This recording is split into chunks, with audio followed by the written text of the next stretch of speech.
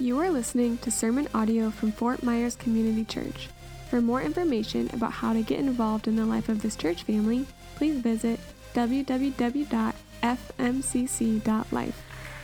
Man, we have so much to be celebrating as a church. God is doing so many amazing things. 40 plus kids at Parents Night Out is just awesome. Our youth ministry started up a couple weeks ago, and so we've got middle schoolers and high schoolers that are hanging out on Wednesday nights at 6:30 to 8 o'clock. You come here if you're in middle school and high school. We welcome you. We want you to join us, have fun, hang out, hear about who Jesus is and how much Jesus loves you. And so that's on Wednesday nights, 6:30 to 8 o'clock, youth. And also, we are going to, and this has been something that we've been praying a lot about, we are going to include fifth graders in that. So let me hear, are you excited about that? Yeah, so we're going to include fifth graders in that as well. So come and join us. We also could use some leaders for that as well. But we have some amazing leaders that have already stepped up. And then our college and young professional ministry. I'm really super excited about that. Starting up this week. So they're going to be meeting on, where's Miguel? Where's he at? Tuesday nights at 6:30. Yes, Miguel? 6:30? 6:30, there it is.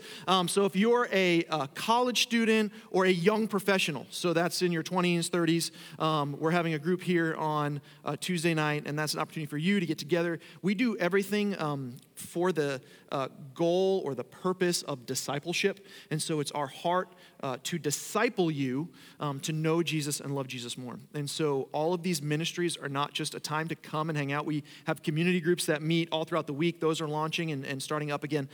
We don't just do those to hang out.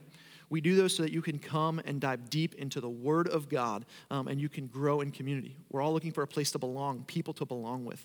And so I'm really excited about God and what God is doing in the midst of the life of our church. So we're going to be in Ephesians chapter 3. So if you have a Bible, grab it. I want you to hold the Word of God in your hand. This is super important for us. We are walking through the book of Ephesians. And so we started this in January. And so if you haven't been here, if you're new, welcome. Glad you're here. We want you to, these are online. We have a podcast. If you have stream any podcasts, just Fort Myers Community Church. You can go on YouTube and look for us. And so we started this in January. Then we went through to the summer, and we went from Ephesians 2 all the way to Ephesians 5. Because it was easier to break down over the summer when everybody's kind of transient and coming in and out to go to Ephesians 5 and break down the text there. Now we're going back to Ephesians 3. So if you're joining us for the first time today, you're like, okay.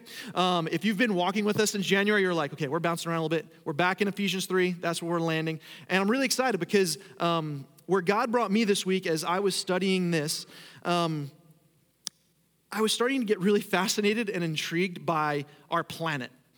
Does anybody else like watching shows like Planet Earth and things like that? And yeah, I love watching things about our planet and learning about our planet. And so I started like taking a deep dive. Sometimes when I'm studying the Word of God and sometimes when I'm studying to teach on Sundays, I get into these like holes, like these deep holes of like studying different things. And so I started studying about our Earth and our planet and just fascinated by how we're tilted at like the right degrees to where there are seasons and we're not too close to the sun, we're gonna burn up, we're not too far away, we're gonna freeze. I mean, God set us in motion and he's kept us there. And that's just amazing in and of itself. And so I'm fascinated by this, and I started looking into the Earth's core. And as I was studying the Earth's core, I actually came up with a ton of facts that I wanted to show you how smart I am to tell you about the Earth's core. And then I realized as I was like taking this deep dive into learning about the Earth's core that we learned in earth science, or all this stuff that we learned, that we've not even been there. We really don't know. Like the furthest we've ever dug down is 7.5 miles-ish into the Earth's crust. We haven't even broken like the first layer of skin on the Earth. Yet there's all these facts and figures about what it's made of and how hot it is and all these things. And I'm like reading this and I'm going, these are just guesses. Like they're just guessing about what we're standing on. And like when it boils down to it, here's the fact that matters. The Earth's core helps us and like has to do with our gravity. Like it keeps us on the Earth. That's about it. That's what we get. Because other than that, we don't really know. hence all of science. No, but that's like we're sitting there and we're like, man, we haven't even been there. And when we get into the Word of God and we begin to read the Word of God, we begin to form these statements and we begin to form these ideas, and it can become very Christianese. Do you know what I mean by that? It could become this thing where like we throw a word out there and everybody in the room nods. And I get this from you a lot, and I love how interactive you are with me, right? I say a word like Jesus-centered, and everybody's like, oh yeah. But do we even know what that means? Are we just living our lives guessing that we know what it means to be Jesus-centered?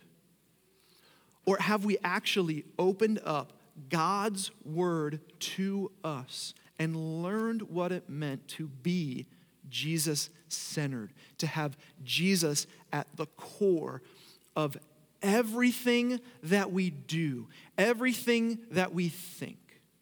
Are we Jesus-centered? Writing this letter is a man named Paul. Paul is sitting in a prison. He was unjustly in prison. He wasn't a thief, right? He was unjustly imprisoned. Why? Because he was going around telling people about a man named Jesus. And this man named Jesus lived around the days of Paul. And during those days, they had the Old Testament, which is the beginning part of the book that you should be holding in your hand. It's Genesis and Exodus and Leviticus and Numbers and Deuteronomy. And they would have read these things, and in it, you would see it talk about a Messiah, a coming Savior that was going to take away the sins of the world. And in that day, every now and again, some prophet would step up and people would begin to attribute the fact that that person was this Messiah. And some of them actually would try to lead people to believe that they were this Messiah. And then a man named Jesus is born. And he grows up and he starts doing miracles, things that are just unheard of, things that are like, what? Like, there was a man with leprosy. It's a skin condition, and in that day, they didn't have the medical advances that we have now, but it was thought that if you touched them, you would contract leprosy, and so people wouldn't even go near. They would cast them out of the city. They wouldn't go near them, and if you touch somebody with leprosy, you would be unclean, and then you would have to be cast out of the city. And this man is walking up to Jesus, and instead of running away from him with all what most people would do, Jesus walks to him. And not only does he walk to him, even though he has the power to just speak healing over this guy, he touches him. And that man doesn't make Jesus unclean, but Jesus makes this man clean. He grabs a hold of a man that probably has not been embraced for years and heals him. So, this man Jesus does these things. And then they murder him. They put him on a cross and they kill him and bury him in a tomb. And then 3 days later, the tomb is empty. And Jesus is walking around again. And as he's walking around, he engages with a man. And that man is who we know as Paul. And Paul begins to share with others that he was actually who he said he was. He is this Messiah that the Old Testament, all of this talks about. That was Jesus. And so they throw him in prison. But this good news of a Savior that has come to take away the sins of the world is starting to spread like wildfire. And the name Jesus Christ is spreading like wildfire. And people are putting their faith in Jesus as their Lord and their Savior. And in Ephesians 3, he's writing to a church, and he's trying to help them understand what it means to be Jesus-centered. Paul was a Jesus-centered man. And there are times in these passages and in these letters that Paul's writing, he actually encourages the people. He says, imitate me as I imitate Christ. But it wasn't this prideful, arrogant statement. It was actually a very humble statement that Paul was saying. He's saying, God has transformed my life in such a way that I want you to know what it looks like to center your life around Jesus. It doesn't matter whether you are in prison or not in prison. Jesus saved you.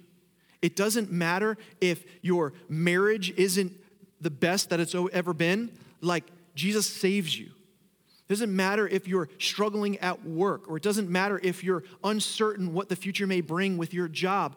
Jesus came to save you in all those things and to walk with you through all those things and to help give you life and purpose and peace in all those things. And so he's sitting here imprisoned going, hey, it's okay because Jesus has saved me and this world is not my home. And I'm looking towards an eternity where there will be no more hurting and no more tears and no more pain and no more brokenness and no more prison and no more prison food. Like, he was going into this going, man, this is what it looks like. And he is writing to the people in Ephesians 3, 1 through 13 about what it means to be Jesus-centered. And so today, we're just going to look at verses 1 and 13. And over the next 6 weeks, we're going to break it down. It's kind of like these bookends, right? And so today, we're just looking at what the bookends are, what it means to be Jesus-centered, and why is he carrying around this joyful burden. And then over the next 6 weeks, we're going to be looking at the books in between. Sound good? Okay, so we're going to dive in. Today, we're going to look at what it means to have a joyful burden to share the good news of Jesus with everyone we come in contact with. Sound good? So if you're taking notes, write joyful burden. That'd be a good idea. Can I pray for us? I'm excited. Jesus, your word is so good. I pray that as we enter into reading your word and thinking about your word, that these would not be my words, but that your Spirit, like we just sang, would move mightily and transform our hearts. That I cannot transform anybody today. It's only through the power of your Holy Spirit and through the word that you have given us that people are transformed. And so, God, I pray that you would do something amazing. We love you. It's in your name that we pray. Amen. All right, verse 1. He starts off with, for this reason. Now, we have to understand that we believe that this is the inerrant word of God. This is the word of God with no error. We do understand, though, that it was translated from Greek, and that when we were putting together the Bible, we added things called verses and chapters. It's a way for us to catalog and actually look through it and have it kind of organized. It's kind of like the Dewey Decimal System, right? So the way we organize the Bible. But man put those verses and those numbers in.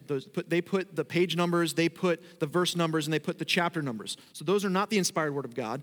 The words are, but the verses are not. And so when we are reading the Bible, sometimes we open up to like chapter 3, and we think it's a new thought because it's a new chapter, like it's in a book that we would read today, like Harry Potter. But it's not a new chapter. He's actually pointing back to everything he just said. This is a letter. And so if we don't understand the context that we're coming into for this reason, what? Like what reason? Like he's giving us the why we're about to enter into what we're about to enter into. And so he is pointing back to chapter 2. And this is what we see in chapter 2.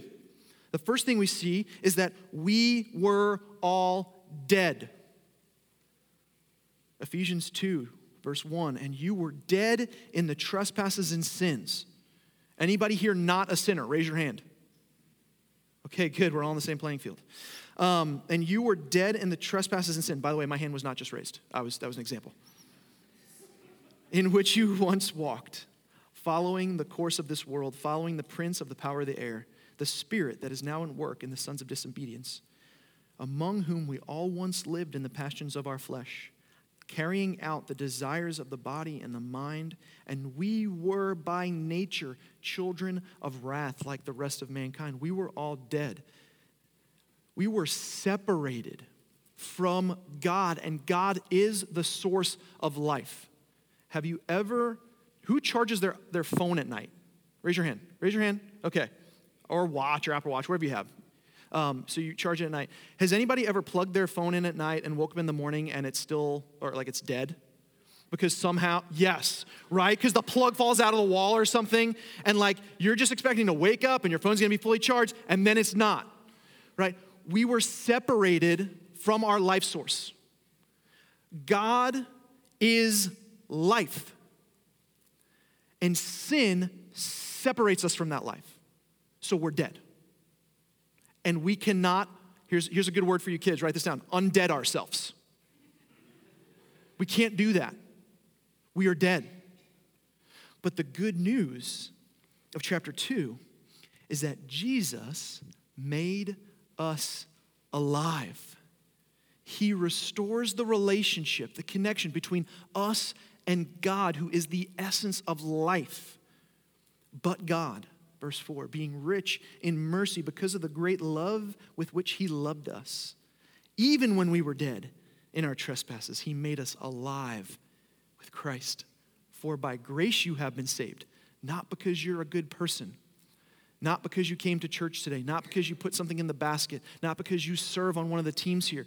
By grace you have been saved through faith. And it's not your own doing. It's a gift from God. And so we were dead. And Jesus made us alive. So when he's saying for this reason, he's saying because we were dead and because Jesus made us alive. And then the last thing in chapter 2 that we see is he unites all people. At the end of chapter 2, this is beautiful. He says, it doesn't matter what your nationality, your ethnicity, your social status, your political party, it doesn't matter. He breaks down the walls of hostility between all humans, every man, every woman, every child. He breaks down the walls of hostility. So he levels the playing field. So whether you think you are at the top of your game, the top of your field, the top of the income status, or you feel like you're at the bottom, he levels the playing field and he says, all have sinned, and I have brought life to all. I have come to restore life to all. For this reason. Are we like connected now? Like, do we understand why Paul's going into like, for this reason? Why? And now he's about to give us this like big why. Like, because God brought you from death to life, because God made you a new person, because he unites all people. He says, for this reason, I, Paul, a prisoner of Jesus. Now, interesting language here, because all of a sudden it feels like there's something that Paul may be saying, but he's not. This word here, desmios, which is the Greek, means one that is bound. And it could seem negative, but it's actually a very positive thing for Paul. This is a conviction, a burden that Paul is feeling about something. He truly believes in what he's about to say in such a way that he feels bound to it, a prisoner to it, but it's in a good way. I sold Cutco when I was in college. Anybody else sell Cutco? Anybody have a set of Cutco knives? Good, there's a lot of people that don't. All right, so I truly believed in these things. Like when I was in college, like I thought if you didn't have a set of Cutco knives, you were crazy. Because they could do things that no other knife could do, right? And so they have these scissors that can cut a penny. And even though it's illegal, they teach you how to do this, right? And so you put it in, and then you go through and you cut this penny, right? Like I don't know where that's applicable to life, but like you can have scissors that cut a penny. Like, and I believed in these things. And so, like, I didn't have to sell these things. These things sold themselves.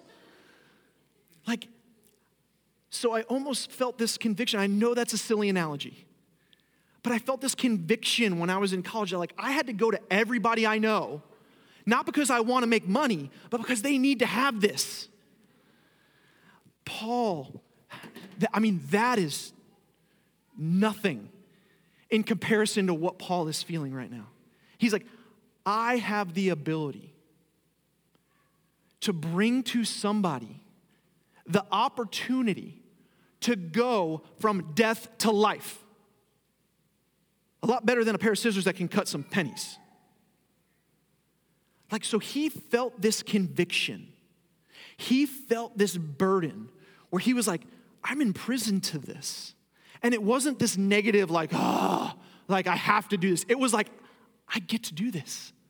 Like, he is pumped about the burden that he carries to bring this good news to people. So he says, For this reason, I, Paul, a prisoner of Jesus. But who is he bound to? Who is this imprisonment towards? Well, he goes on and says in verse 1, a prisoner of Jesus on behalf of you Gentiles. Then in verse 13, the bookend of this, he says, I am suffering for you, and he's speaking of the Gentiles. So he's bound to Jesus and also every single man, woman, and child that his path crosses. Because all throughout Ephesians, he's speaking both to Jews and Gentiles. If you're not of Jewish descent, if that's not your heritage, then you are a Gentile. So even in this moment when Paul's writing this, he's feeling a conviction that he is bound to you because you're a Gentile, and he's saying, I have this burden to share something good with every single person that I pass, every single person that I might lay my eyes upon, that I have to tell them something. So he's got this conviction that he's bound to something, and there's an authority that he's bound to in Jesus. Now, it's interesting that he doesn't say, I'm a prisoner bound to Caesar or a prisoner bound to Rome, because that was his current status. Like, he was actually a prisoner bound to, like, Rome putting him in prison. Like, that's who he was physically bound to. But he went so much deeper and so much higher than his current status. He was like, no, there's something bigger here. There's a bigger authority. Every single one of us sits under authority. We have to, because that's how we were created. And really, really bad things happen in cultures and communities where people begin to remove themselves from authority and they begin to lift themselves above it. We've seen that over the last few years. We see that in our history and in our world when these world leaders think that they have no authority. But you know what's the one authority that unites all humans? Well, two things. God, who created every single one of them, and death. There is no human that was above the authority of death. Every single superpower and every single leader who thought he was the top of the food chain died. We are a people who God created to be under an authority. And I don't have to convince you parents of that. Your kids do not want to be under authority. From a very, very young age. Parents, am I right? All of a sudden at bedtime, it's like my kids are dying of dehydration. Right? You put them in bed, it's like, water! What? It's like they haven't had water for days. They're pushing against the authority that God has given me in their life because they want what they want and they're going to scream and kick to do so. Dinner time. I don't know why it happens in these times. Right? No matter what you put in front of Maya right now, we try to eat somewhat healthy. And so we put it in front of her. It's not like we're serving her rank food. This is not like expired meat that we're putting in front of her and it smells nasty and she's like, oh, this is actually good food that we have the blessing of being able to put in front of her. And it's like we just put a pile of poop in front of her. That's how she responds, ah! And she throws it across the counter. All she wants is something that is fried and fried chicken, right? Chicken nuggets and mac and cheese, right? If it doesn't look like that, she doesn't want it. But in those moments, she's pushing against authority. In those moments, she's saying, I want what I want, and I don't have to listen to you. I do the same thing in my life. I do it all the time. Are you willing to have a time of confession right now? Has anybody spit their gum out of the car window or on the sidewalk? Raise your hand. That's littering. It's against the law. Any of you today go even half a mile over the speed limit while you're on your way to church today? Raise your hand. No nudging. No, don't nudge each other. This is a safe place. 2 years into this thing, into this pandemic, Does anybody walk up to a store and see the sign that says mask required still? And all of a sudden it's like, all right, you playing this game? Bust open that door like, somebody dare, come on. Somebody dare tell me to put a mask on. Right? Because we don't want to be under authority. Right? All of a sudden it's like, no, you didn't. Right? Like, by nature, we don't want to be under authority. But there's a recognition right now for Paul going, there's a greater authority here. And this greater authority is the person of Jesus, but I'm not under his authority by this like gross, icky, like I hate this kind of authority, but like this joyful, exciting ability to say, no, I want to be under his authority because I know he's for me and I know he loves me and I know he knows what's best for me. And he's saying that while he's in prison. His circumstance, like he's not sitting on the beach somewhere drinking a pina colada at an all-inclusive going like, man, God, I love your authority. Bring it on. I want more of this. When things start to go a little off in our lives, are we praising God going, man, God, I love your authority in my life? Like this season of loss or this season of hurt or this season of pain, this season where things are going awry, like, man, thank you, Lord, because I know you know I need this to draw me closer to you. You know that this is what's best for me because you do all things for my good and your glory. No, what we want to do is we want to tell him how to do his job. Hey, God, over here, in case you forgot about me, you're doing this wrong. Ooh. We do that. I do that all the time. Paul is recognizing to be Jesus-centered means that he's under an authority. And being under that authority is good. Like it's good. And so he's saying, I, Paul, a prisoner of Jesus. And he's not being like, oh, I'm a prisoner. It's like, I get to be a prisoner of Jesus. Like I get to be bound to Jesus in an eternal way where for the rest of my existence, for all of eternity, I get to worship and praise and lift his name high. Man, like, yes, God, I'll do whatever you want me to do. I'll go wherever you want me to go. I'll say whatever you want me to say if I get to be with you. And so being bound to Jesus brought him excitement and joy and peace. He's burdened and bound to people. Why is he burdened and bound to these people? Paul was given a treasure. Paul was entrusted and given something that was a treasure. This treasure imprisoned him. Would you read this with me? Ephesians 3, starting in verse 2. Assuming, so this is Paul talking to the Gentiles, assuming that you've heard of the stewardship of God's grace that was given to me for you, how the mystery was made known to me by revelation, as I have written briefly.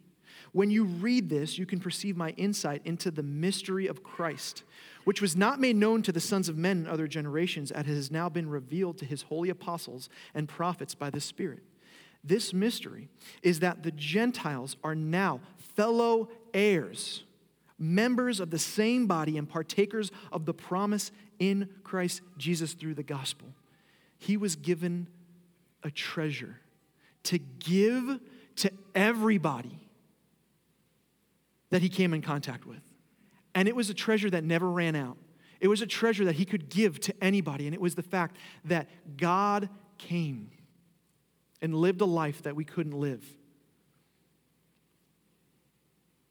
The planet that we're spinning around, the distances from the sun, how he holds it in place at the right degree. the universe, the expanse of the universe that he spoke and came into being. The trees, the birds, the animals, the plants, he made it for you to enjoy, for you to experience how great he is. He wants you to, and that God that spoke those things into creation, he knows you. Like, he doesn't know you theoretically like, oh yeah, there's someone down there maybe with blonde hair and blue eyes or brown eyes. Like, no. He knows you intimately. He knows every single hair on your head, even the ones that we're losing. He knows you. And all the junk, look at me, all the junk in your life, all the hidden sins, all the stuff that you want nobody else to know about, he knows. And still, he loves you.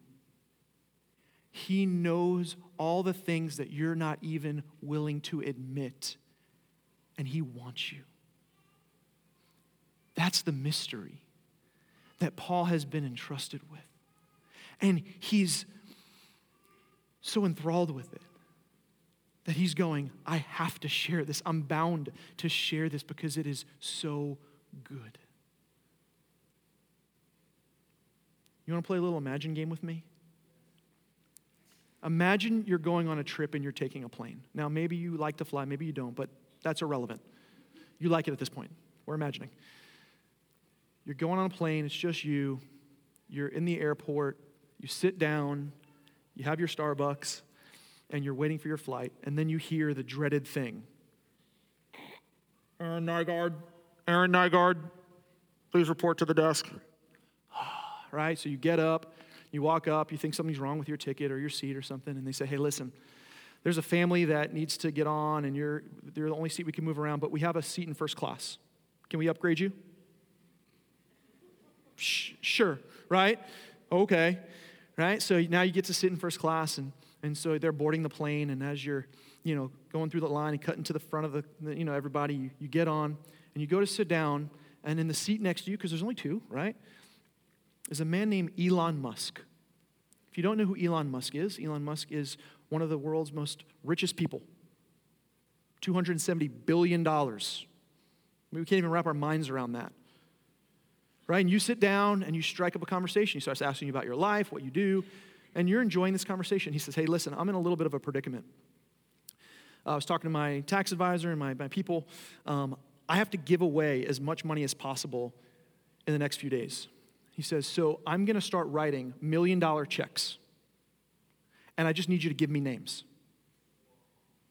Right? So you're sitting on the plane, and you're just like, what? He's like, yeah, so anybody you want, anybody that you know, just start giving me names. I have my checkbook right here. I'm going to write the checks for $1 million, and I'm just going to put the names you tell me, and I'm going to give them to you. So you're racking your brain, right? Right. So here's the deal. When this happens, the first name you say, William Vecchio. Right? I know you call me Bill, but William's my real name. It's hard to cash a check, so William Vecchio. That's number one, right? And then you go on, right? You start you're racking your brain trying to think. So if you don't say your spouse first, that's a problem. All right, so right, say Sky Vecchio, John Kotcha, John Lunsford. Okay, right. So you're going through the people that you know. You're like putting yourself in different scenarios in like your life.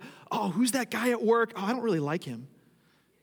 All right, yeah, that guy too, and then my boss, and then this person, and that guy at the gym, and you're like, what's his last name? And you're trying to think of his wife's name, and you're racking your brain, and then he gives you this stack of checks. He hands them to you. He's like, hey, I need you to go deliver these to the people in the next 5 days, or else they're void. Are you going to feel a little burdened? But are you going to be a little bit excited? That's a silly analogy. We have the gift of life. And everywhere we go, do we know their names of the people that check us out at Publix, Walmart, Starbucks?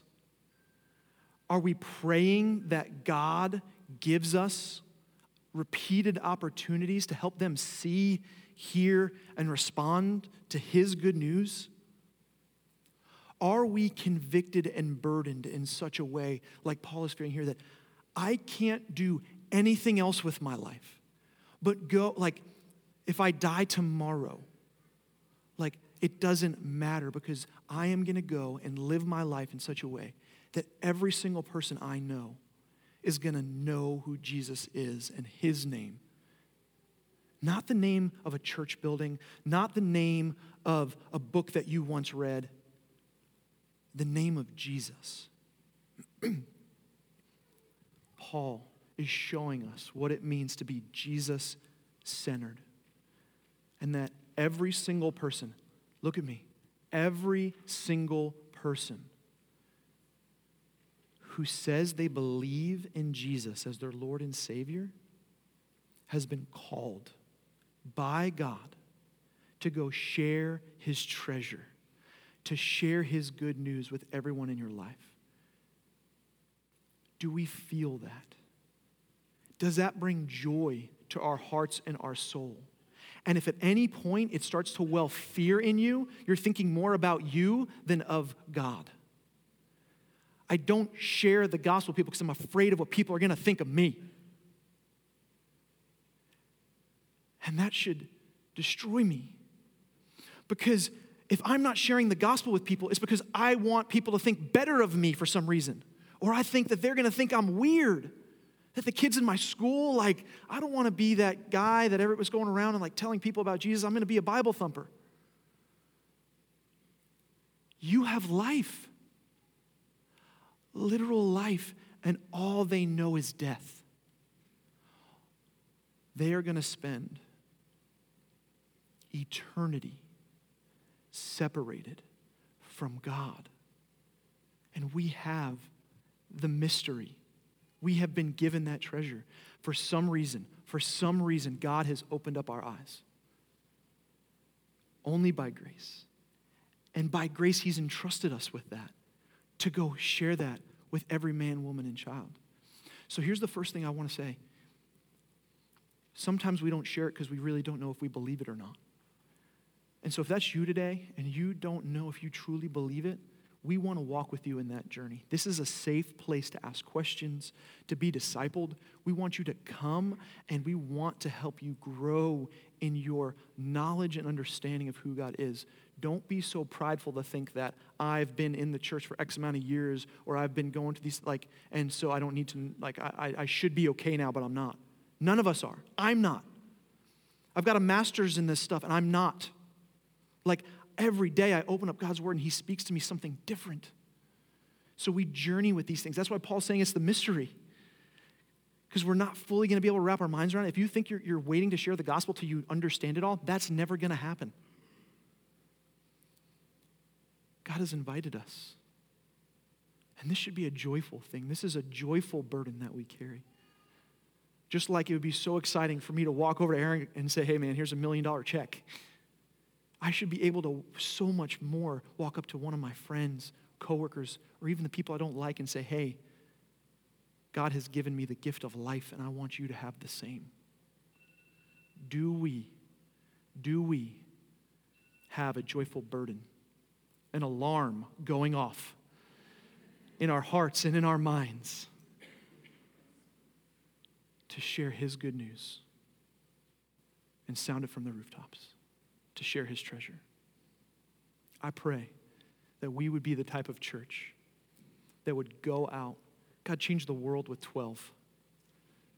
Imagine if we gave ourselves to sharing his good news everywhere we live, work, and play. Can I pray for us? Jesus, we love you. Thank you for your word. God, I thank you for every opportunity that we have to share your good news. God, right now I pray that you would put people's names on our hearts, in our minds, to share your good news. God, that you would right now start preparing their heart to hear that good news, that you would provide opportunities to share that good news with them. And in those moments, God, it's okay if we fumble. It's okay if we don't say everything okay and properly and right, but that we would have this joyful burden just to share that there is a God who loves us and wants a relationship with us. That we would take the opportunity to pray for our neighbors and our coworkers and our friends and our family members. That we would join with Paul. We would be Jesus-centered in such a way that our lives would revolve around knowing you more and loving you more. God, if there's anybody here today that has not fully entrusted you as their Lord and Savior, God, I pray that right now they would respond.